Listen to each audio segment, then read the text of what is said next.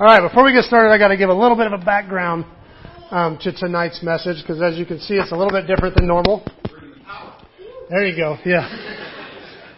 So, yeah, exactly. I had to bring in the ringer, the heavy hitter. For about 26 years now, we have this little rhythm where we'll go to speaking arrangements or Bible studies or meetings or whatever, and I will speak for a completely and utterly appropriate amount of time, and anybody who knows me knows that's a lie. And we'll talk about whatever we're talking about. We'll exhaust a subject, and everybody in the room will say their piece, and there'll be that lull when you're waiting to see if anybody else has something to say.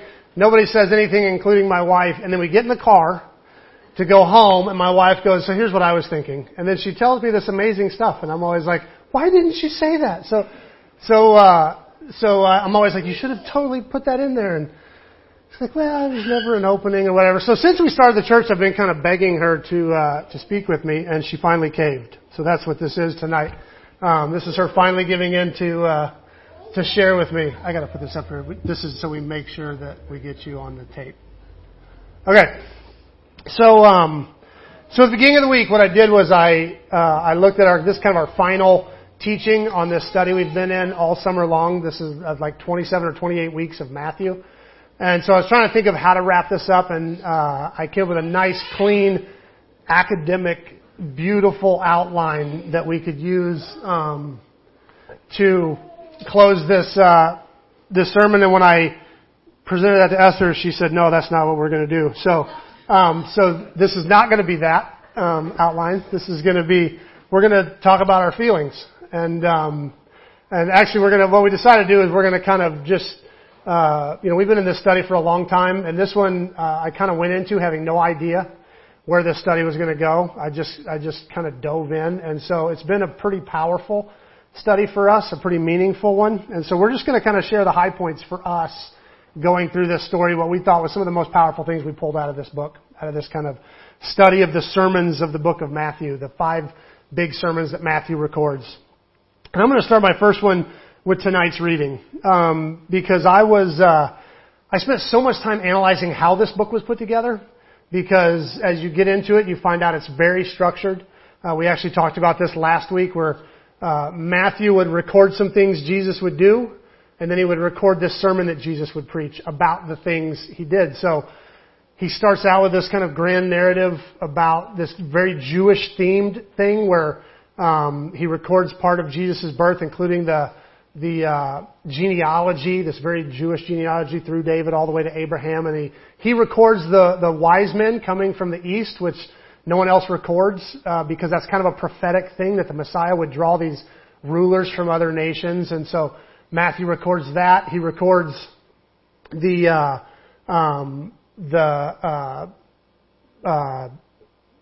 temptations, the 40 days in the wilderness, which would have been this number that just would have triggered any Jew immediately. This 40 days kind of concept.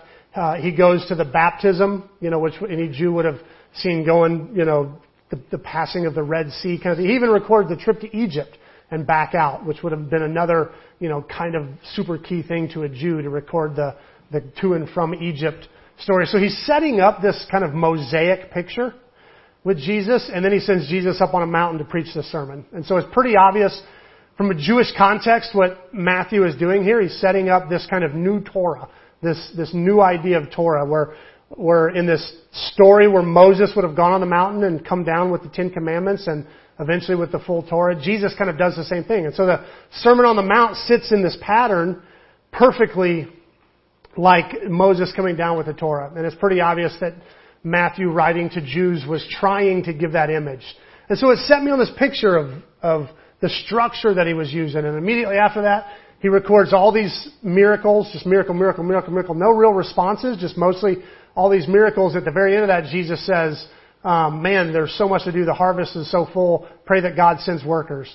And immediately after he says that, he goes into the missional discourse, where he's sending them out for the first time by themselves. And he preaches this sermon. Here's what you can expect when you go out. And as soon as that message is over, Jesus goes and starts to do more things. And this, for the first time, you get some response from people, how they're responding to Jesus. And some are responding kind of in the neutral, like they don't really know what to expect. John the Baptist sends somebody, and they're like, hey, are you really the one we're looking for? Did I miss it before? Jesus' mother and brothers come, and they're like, hey, why don't you come home? You're stirring up some trouble. This could be bad for you. You don't really know where they stand. Do they really believe in him? Then you get the Pharisees for the first time flat out rejecting Jesus. And then you get this multitude that's following him from city to city. So for the first time, you see some are rejecting, some are accepting, some are in this kind of neutral middle. We don't know what to think. And immediately Jesus launches into this sermon we call the parabolic discourse, where he gives these parables. And most of the parables are about, there's all these four kinds of soil. Some accept the seeds, some don't. It's almost like he's preaching to fit what just happened. Like, hey, you can't expect everybody to accept me. Some are wheat, some are tares. And so he gives this sermon that kind of fits what he says. And immediately after that, he goes out again. And this time is another list of miracles, but these miracles are different. These are these weird cooperative miracles where you've got the feeding of great multitudes. And this time the disciples are engaged in that because they're the ones, he's like, hey, you go feed them. And they're like, what? We've got like a couple of fish sandwiches. What are we going to do to feed them? And so they're partaking in the miracle now and joining in. For the first time, you see Peter walks on water along with Jesus. And for the first time, they can't do a miracle. They're trying to cast a demon out of a kid and they can't do it. And Jesus gets crazy, super frustrated. Like it kind of comes out of nowhere. Like, how long shall I be with you? And how long shall I have patience? You know, and so we see for the first time that maybe this wasn't supposed to be just a Jesus thing. This is supposed to be kind of a cooperative thing. It's supposed to be something he expected his disciples to truly join in on. And then immediately after that, he preaches what we call the ecclesiological discourse or the church discourse. And he talks about how the church's heart should be toward each other, toward the lost, toward the least in the community. And he preaches what it means to be in the church, what it means to be a people of God. And then immediately after that, he launches into what we would consider the most combative parts of the story. He has the triumphal entry.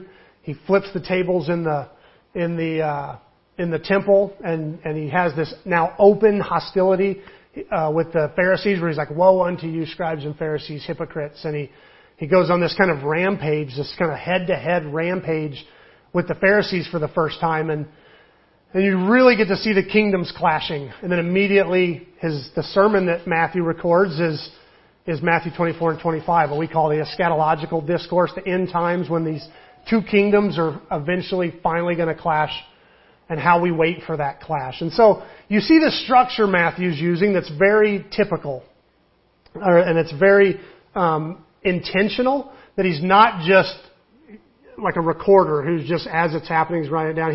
You can tell he has a purpose for the way he's piecing these stories together. And what jumped out at me as I was looking at this structure is how right smack dab in the middle of it, Matthew comes along and says, tonight's passage, he goes, and then he came by and called this tax collector named Matthew.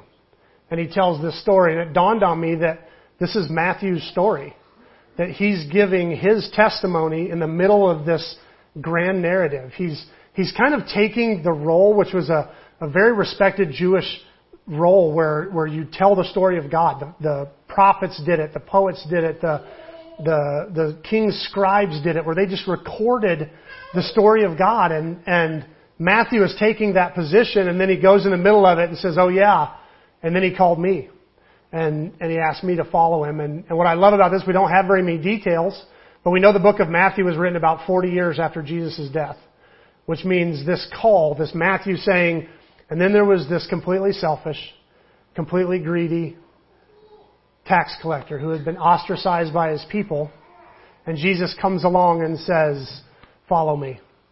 And now 40 years later, Matthew is still so committed that he's writing this narrative. And I love that Matthew saw his story in the grand story.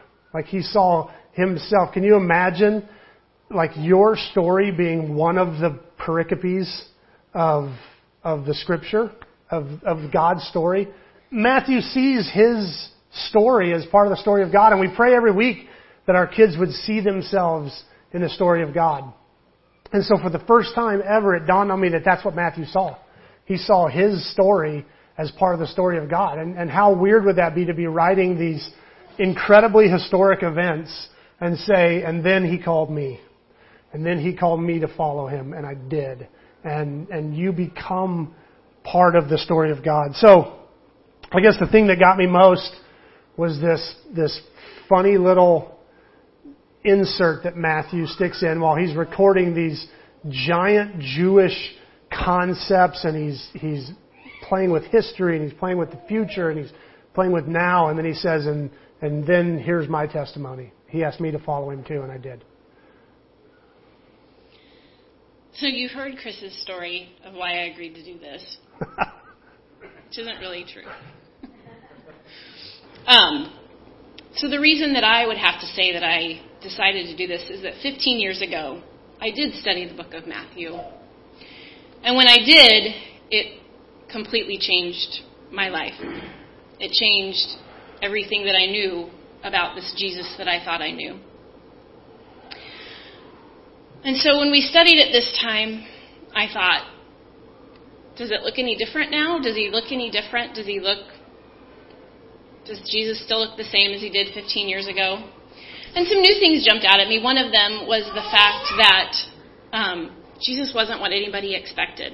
And it started in the story of his birth. An angel comes to Mary and tells her, you're going to have a baby. And so now all of a sudden you have this teen pregnancy scandal. And an angel has to go to Joseph and tell him that he has to marry this girl who's pregnant, not by him. But they've probably already had a wedding planned. They had a big party planned, and they had all of their hopes and dreams of how they were going to start out this marriage of theirs, and God wrecked all of it in the very beginning. And sometimes I think God does that in our lives too. He wrecks our dreams, and he wrecks the things that we think that we need and the things that we want. And then you move on to John the Baptist. When Jesus went to be baptized by John the Baptist, John the Baptist immediately says, I'm not even worthy to tie your sandals. And Jesus says, no, you have to do it. It has to be this way. And so Jesus was continually, there's story after story where we see that Jesus wasn't at all what they thought he was supposed to be. They thought he was supposed to come like this king, and he was supposed to come with, John says he was supposed to come and baptize them with the Holy Spirit and fire, whatever the world that means. I don't really know, but I don't think it was what John saw, because later on he sends his disciples, he's in prison, and he says, are you really the Messiah? And Jesus didn't even answer then. He just told them, tell him what you see. The lame are being healed. The deaf are being healed. The gospel's being preached. And so throughout his entire life, I think Jesus just kept doing all of these things that weren't what anybody expected. And so I think that the reason that reaches out to me so much is because that's the way that God seems to always work in my life. Because I tend to be an organized person. I tend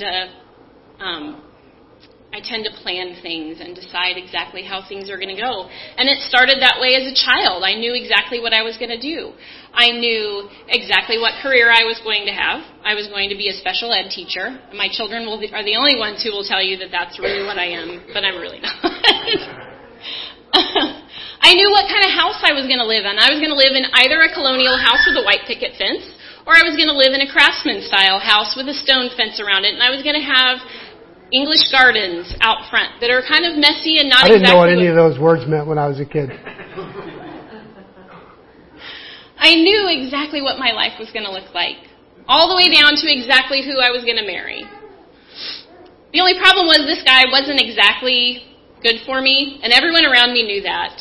Everyone knew that he... I'm going to tell a story about Rusty here. I've known Rusty since I was 11 years, or since he was 11 years old and I was 8 years old. So we've known one another for a long time. Anyway, and so I knew who I was supposed to marry. And I was so stubborn that even when people would say, this person's not good for you, you shouldn't be wasting your time on him, I just knew. I knew that this is what I'm supposed to do. And I was stubborn and bullheaded, and I was going to do it. And that was how things were going to be. And one night, after church camp, Rusty's standing outside on the deck with me, and he, kind of as a joke, I don't think it was really real, but you'd have to ask him. He asked me, what would it take you to walk away? And as a joke back, I said, well, someone would have to be stupid enough to kiss me on the first date. And so but at that point, I knew no one even would ask me out, because I I mean, Rusty was like my big brother, and he took me everywhere. And I was an annoying little sister who told him how he was doing stupid, dumb things. And refused to participate in any of his fun. Anyway, but I just knew no one would ever do that. No one would ever kiss me because no one ever even asks me out. I'm surrounded by these people that wouldn't let anybody ask me out.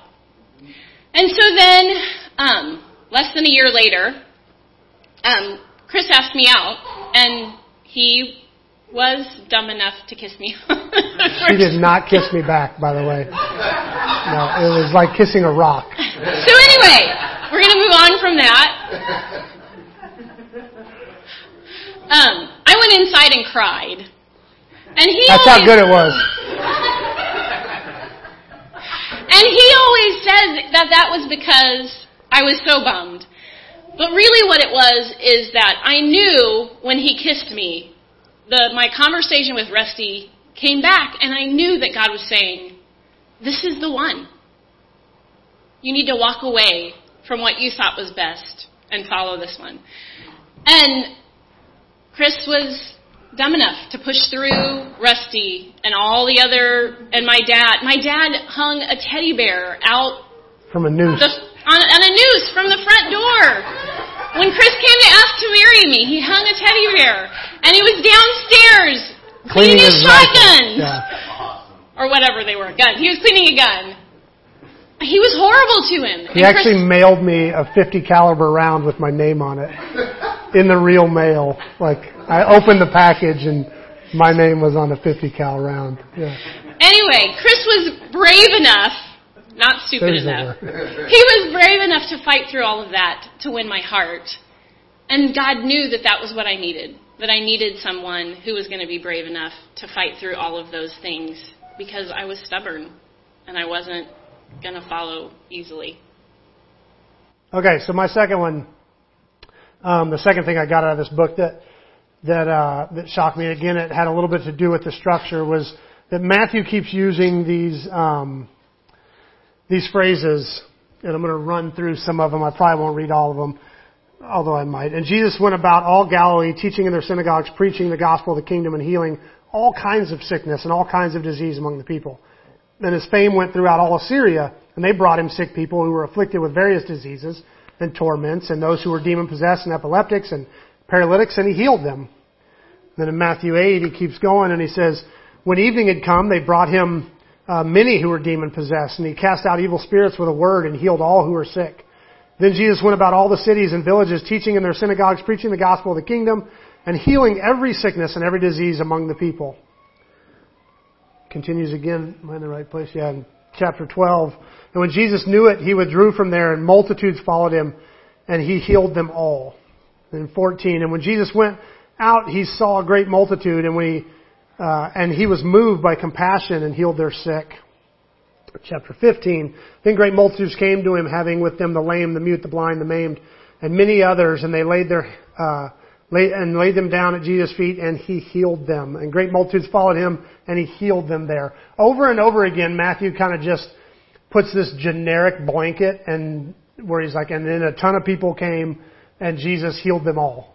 Which, every time I bumped into one of those, it made me wonder why Matthew would record the specific stories he recorded. Because he records so many times when Jesus just healed everybody who came, that it means the ones where he said, and then this one blind guy came.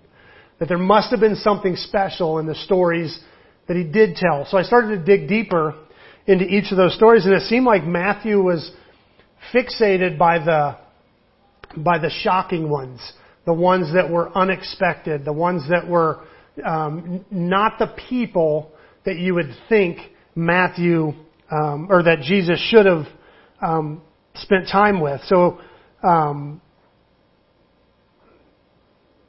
also it wouldn't have been that weird for Jesus to heal. Like in the Jewish context, they had men of God and prophets and things that did great wonders throughout their whole story. So the fact that Jesus could come and heal a bunch of people didn't necessarily make him the Messiah, because this was part of their narrative that people could do this. So there had to be something different about him to make him Messiah. And this is where I think Matthew fixated a little bit, is he liked to grab the stories where Jesus broke barriers, where Jesus did things out of the ordinary for what a Jewish prophet or a Jewish man of God would do. And so we see him healing, surprising people, like a Roman centurion comes to him and says, hey, my servant is sick. And we forget that these are the enemy at the time. Like Israel was basically a slave nation to Rome. They had been conquered by Rome, and there was soldiers stationed in Israel to keep them basically subjected. And one of them, so one of the enemies, Jesus is a Jew. These people are here basically holding them captive, and one of them comes and says, hey, I've got a servant that's sick. And Jesus doesn't even hesitate. He says, basically credits the guy for coming. And even turns to everybody else like, man, this guy's got an incredible amount of faith. Go your way, your servant's healed. Like heals the enemy's servant, like not even the enemy. And we got no indication that this guy becomes a Jesus follower. He just comes to him asking for help, and he helps him. He heals a Canaanite woman who, was not a Jew. We don't even know why she's there. She's one of the foreigners. She's one of the immigrants in the land. And Jesus, she comes to Jesus and he heals her. There's a temple ruler who says, hey, my daughter's sick. Would you come and heal my daughter? And the temple rulers were the Sadducees. The Sadducees were the ones who ruled the temple. And so these are the people who were criticizing Jesus openly at every turn. And one of them comes and says, hey, my daughter's sick. And Jesus says, let's go heal her. And by the time he gets there, he finds out she had died. And Jesus resurrects her. And so Matthew records this story of this guy who was one of Jesus' greatest critics comes. He heals a paralytic man, and before he heals him, he forgives his sins. He says, hey, your sins are forgiven you, knowing that everyone in the room was going to judge him for doing that. And they did. They were like, who is this man? He blasphemes. He can't forgive sin. Like he knew all he had to do was heal the guy. All he had to do was like, dude, you're healed, and keep his head down. Instead, he openly takes somebody that he knew no one else in the room was going to accept and say, this is going to get me. It'd be like somebody walking down to this altar, and I know if I engage this person, all of you guys are going to think, what is he doing? That person's a whatever. And Jesus goes, hey, your sins are forgiven you. Rise up and walk. Even though he knew he was going to get judged for it. So I see Matthew recording story after story after story where Jesus is crossing some kind of barrier, where Jesus is breaking down some kind of wall between people. And I can't help when I read it to hear, and then a Muslim came to Jesus and said, I need help. And all of the American Christians going, wait a minute, and then this arrogant atheist came up to Jesus and said, my daughter is sick. And all of us saying, oh, rub it in his face. Like, he had to come to Jesus to ask for help. And then the homosexual was sick and needed compassion, and Jesus had compassion on him. And then the liberal or the conservative or whoever's on the opposite side of the aisle from you, was broken down and poor, and Jesus just gave to him. The person with a totally different theological perspective from you, the person that you would debate with and tell them they're wrong and they've got it all wrong. And Jesus healed them, and he showed compassion on all of them. We're so committed to our tribalism sometimes that we don't even recognize, and everybody is. That's the thing. I love when people are like, I don't like the church, it's full of hypocrites. And I'm always like, and so's the world. Like, show me a sect of people that are not hypocritical. Like, and then I'll yell at the church. But yeah, we are absolutely full of hypocrites, and so is every other place you go. Like, that's the only thing is we have a tendency to pretend like we're not. And that's probably why we get in trouble, is because we don't own it. But everybody is hypocritical. We get so committed to our tribalism, and that's not even just within the church. That's outside the church. And I love that Jesus wouldn't play it. He would not play the tribal game. And we have no indication that these people became Christians. That because what we've done is we've interpreted this to mean, when Jesus broke down barriers, we interpreted that to mean you can become a Christian from anywhere. So we don't care about your background as long as you become a Christian. So you can be You can be a drug addict. You can be, a thief. You can be an ex-murderer. You can be from a different, you can be whatever and become a Christian. That's how we've interpreted that. But Jesus didn't make this about becoming a Christian. There's no indication. He didn't say convert and I'll heal you. Some of these people came, He healed them and they left. And we have no indication that they became a Christian. And I think sometimes we have this tendency to feel like what was I going to say here? Oh yeah. Sometimes we have this tendency to feel like everything's supposed to be about conversion. Like everything we do is so someone will join. And obviously we're always wanting that. But I have a sneaking suspicion if the church would give up on evangelism, don't throw stones at me, give me a second. If the church would give up on evangelism and embrace service, like embrace truly serving the world, truly making the world better, we would probably become incredible evangelists. Like if we would stop doing everything for the sole purpose of converting everyone and just say, I was sent into this world to do good. And I'm just going to I'm going to take the power of God and do as much good with it as I possibly can. I have a feeling we wouldn't know what to do with all the converts. But we go in with this kind of bait and switch thing, where it's all about, if you'll come to our church, we'll be happy to help you. You know what I mean? And and Jesus didn't play that. And I love that he crossed all these barriers just to do good for people. And there's one story that jumped out at me the most, because it's the one time that he does kind of recognize a barrier. And it goes like this. Then Jesus went out from there and departed to the region of Tyre and Sidon. And behold, a woman of Canaan came to this region, saying, have mercy on me, Lord, Son of David. My daughter is severely demon-possessed. But he answered not a word. And his disciples came and urged him, saying, send her away, for she cries out after us. And he answered and said, I was not sent except to the lost sheep of the house of Israel. Then she came and worshipped him, saying, Lord, help me. And he answered and said, it's not good to take the children's bread and throw it to little dogs. And she said, yes, but even the little dogs eat crumbs from their master's table. And Jesus answered and said, oh woman, great is your faith. Let it be done as you desire. And her daughter was healed from that very hour. And I love that Jesus doesn't say anything for a while until the disciples get engaged. Almost like he was waiting to see what they would do, because she's calling out to him and Jesus waits. He doesn't say a word. And the disciples are like, dude, send her away. And that's when Jesus gets engaged. Like the second his people started rejecting her, Jesus like beelined right to her and talks to her and he kind of pulls her out of herself, and eventually heals her. And I love that he crossed every barrier. So I think Matthew intentionally records these to challenge us and say, what barriers, are you respecting right now that need to come down, that you need to kick down? So to kind of piggyback off of what Chris just talked about, with the miracles, the sheer amount of miracles that are in the book of Matthew, I kind of thought about there's not necessarily there's no theme to it. Like, they're just a whole bunch of miracles. And why do we need to know about these miracles? And so I kind of dug deeper into that.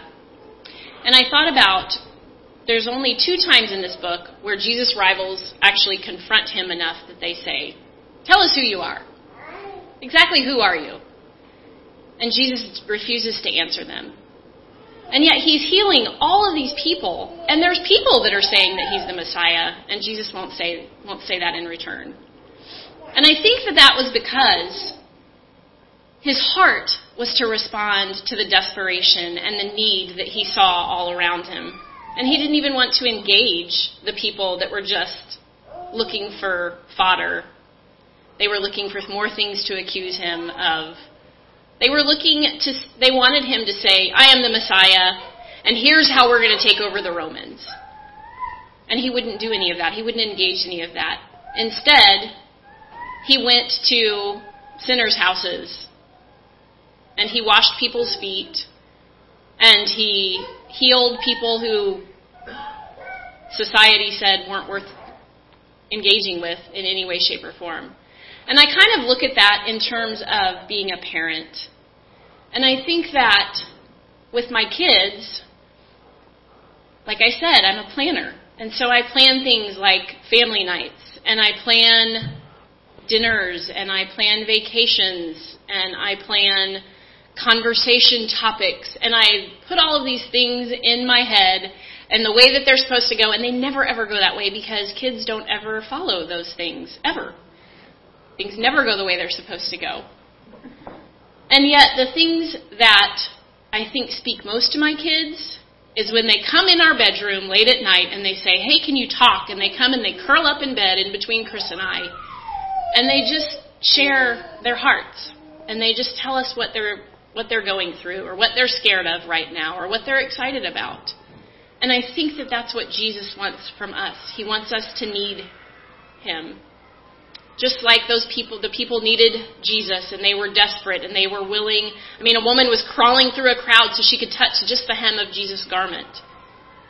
And the reality is, I think Jesus wants that same thing from us. And when we allow ourselves to become that desperate for him, it becomes way easier when our kids or somebody else becomes that desperate, and we're able to say to them, let me listen to you. Let me see if there's a way that I can encourage you. Or maybe I can pray for you and you're healed. Or maybe I can give you something that I have an abundance of.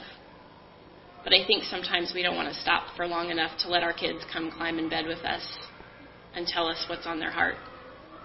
That was good. And it did seem like Jesus just responded to human need. And there's times when you just see him almost getting drug around by the need that he saw. You know what I mean? And it was, and you can't schedule or plan need. When it shows up, you either meet it or you don't. You know, and it's actually a running joke between us that, you know, it always seems to be date night. You know, you go out, you have a date, you come home, and there's like a line at the door of kids. And you're like, come on in. You know, one at a time. Can we talk? Yeah, absolutely. Come on in. But, yeah, so it's, I like that. The third thing that got me isn't really much of a surprise because I'm taking a new bias into the book this time versus every other time that I've studied it. But I kind of looked at Jesus in this go through as a church planner.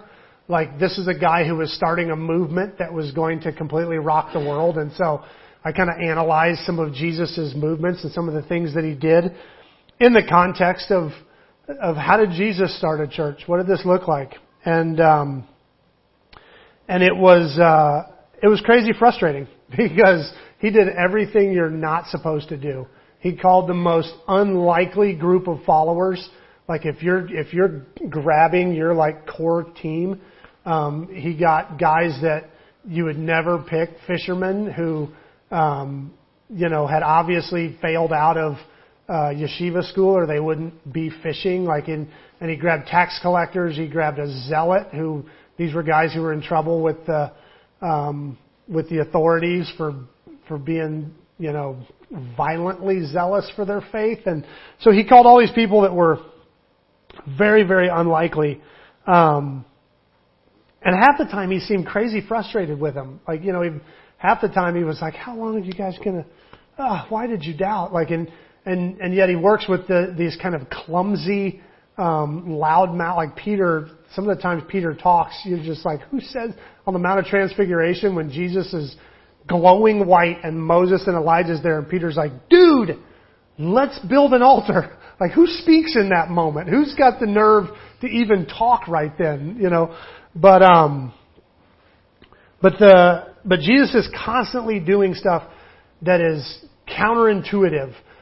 There's times when he's got a huge crowd and he's got thousands of people following him, and it feels like this is the time you buy your building. Like, this is the moment you really, you know, you've hit critical mass, plant your church, do this thing, and Jesus gets on a boat and splits and just like leaves everybody, and he shows up on the other side and starts with his small little group again and starts over. And so often, I know that in our lives, God will do something or even speak something to us, and we're like, yes, go. This is the time.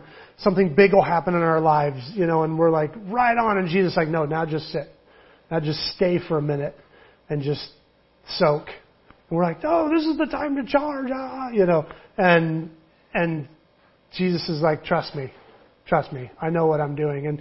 And so I guess throughout this book, I was shocked at how many times Jesus does things that don't seem to make sense. If you're trying to start a movement, it feels like he does it all wrong. And yet here we are 2,000 years later, still in the current of that movement. And so I guess if anything, it put me back in that place where it made me want to trust Jesus and not my own ability.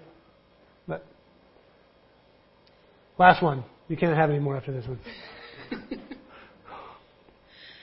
So the last part of this that is probably the most profound part of it, because of the impact it had on my life, is that 15 years ago, I read the story of Jesus telling Peter how to forgive people.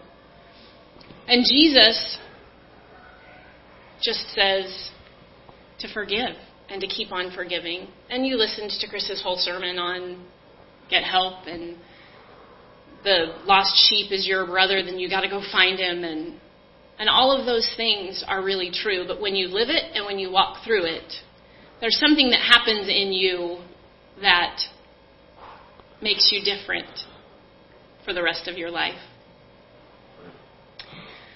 Jesus taught on forgiveness. And I went through a period of time 15 years ago where someone hurt me very, very deeply. And they had crossed boundaries that should have never been crossed. And everyone I went to said, you have to forgive and you have to move on. Don't ever let them in your life again. Don't let them around your children. They can never be around you again. And I knew that that was exactly what that person expected. They expected to be cut out of my life, and they expected to be cut out of my family's life. And something in me was started to kind of struggle with that a little bit. And I read this story of forgiveness. And I read the parable of the lost sheep. And I went to Chris and I said, if we're supposed to forgive someone 490 times, and I'm supposed to forgive this person, am I really forgiving them 490 times if I don't even let them back in my life? And Chris said, I don't know. And he didn't want me to let this person back in my life either. So let's just throw that out there. And so I kept studying and I kept praying and I kept asking God, what does this look like? I don't understand this. Because everybody, literally everyone, is saying, cut this person out of your life. Forgive them, but don't forget what they did. And we hear those things all the time. Forgive, but don't forget. And I just knew somehow that that wasn't okay. And so I started to pray and ask God, well then, if that's not what this looks like, then what does it look like? And God started to push me and I guess give me steps on what I was supposed to do, how I was supposed to forgive this person.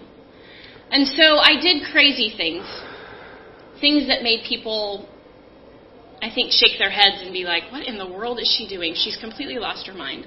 And I went out and I bought gifts, and I wrote letters, and I made food, because everybody that knows me knows that food is like what I do. I made food, and I sat with this person and I told them that I loved them and that what they had done didn't matter. And I didn't ask for an apology, and I didn't care if they gave one. You see, what happened is, in me, I figured out that I was the lost sheep, and that Jesus loved me so much that he was running after me, and he was showing me how to forgive, because he knew when I learned how to forgive that I was going to be free. And he knew that when I experienced that freedom, that it was going to make me willing to walk through anything to experience that more. And to be willing to say, okay, where else do I have hurt? Where else do I have unforgiveness? Where else do I have brokenness in me that you want to free me from? And it all felt crazy, and I struggled through the whole entire time thinking, well, what if I make people upset? Or what if I do something wrong? what if I screw it up? And I did. I did all of those things. I made people upset. In fact, someone who was really, really important to me died angry with me over this. And I screwed things up. I did things wrong. I didn't finish things I should have finished. I let things go that I shouldn't have let go. But the reality is, I sit here today and I say that none of that really mattered, because I still was able to walk through that situation, and I still was able to experience something that I can never, ever go back. I can't go back.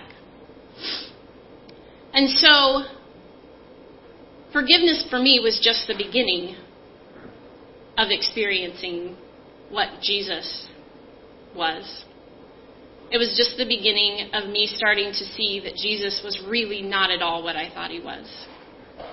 And so I guess what I want to say to you is I hope that you will find that one area in you, that one area, that scab, that thing that won't heal, and that you'll say, Jesus, how do I experience you in this one area? That's good. That's real good. So how do we respond to this? To this whole 27-week study? We started this book saying that one of the things that makes Christianity unique is that this isn't in most other religions, there's a prophet that brings you a teaching or a word. So there's this prophet that comes and he comes out of a cave, or he comes out of enlightenment and he gives a teaching. Jesus isn't that way. This isn't the teacher coming to give us a teaching. This is a teaching drawing us to the teacher. The teaching is not the end result. This is not Jesus telling you how to live. This isn't and it is a better way to live, and if you follow it, it's absolutely a great life. It's a much better life. But ultimately, this is about Matthew writing something to invite us to Jesus. This is Matthew drawing us to this Savior who gripped his life so tightly that 40 years later, Matthew's still telling the story, and he's writing it down. He's realizing, I'm not going to live a whole lot longer. I've got to get this on paper, so that this can go on. He's still wanting more and more people to know Jesus. But I found Jesus surprising. I saw him showing grace to people, even when he was criticized for it. I saw him dealing with the sting of rejection. The people in his own town wouldn't receive him. And so he had to feel what it felt like to be rejected by people who should have known him best and should have accepted him. I saw him being the only person ever truly deserving of recognition and power, and constantly going, don't tell anybody, that you were healed. Just go about your way. But heal somebody and then tell them not to tell anybody. Peter came and said, you're the Christ, the Son of the living God. And Jesus said, God has revealed this to you, not man. Don't tell anybody I'm the Messiah. Like, constantly stepping out of the spotlight when most of us would step in. I saw him being incredibly, shockingly compassionate to people that he had every right to not be compassionate to. I saw him being painfully honest in the missional discourse when he's sending out his disciples, when he's giving them their marching orders, their rally cry. He's like, oh yeah, and when you go out, it's going to be real ugly. People are going to pick on you. They're going to beat you. Sometimes you're going to get taken in and accused of things, and some of your family's going to turn against you. It's going to be rough. Like, he was really, really honest with what they had to expect. I saw him refusing to give easy answers. When John came to him, when it would have been real easy to just whisper to somebody, go back and tell John I'm the Messiah. He doesn't do that. He says, I don't know, what do you see? Do you see people being healed? Do you see the gospel being preached to the poor? Do you see, demons being cast out? Do you see miracles happening? Just tell John what you see. That's all you can do. Like, he wouldn't give quick, easy, pat, cliche answers. Nothing that would go easy on Facebook. Nothing we could tweet. But most of all, I felt like I met this ex-tax collector who desperately wanted people to know about Jesus.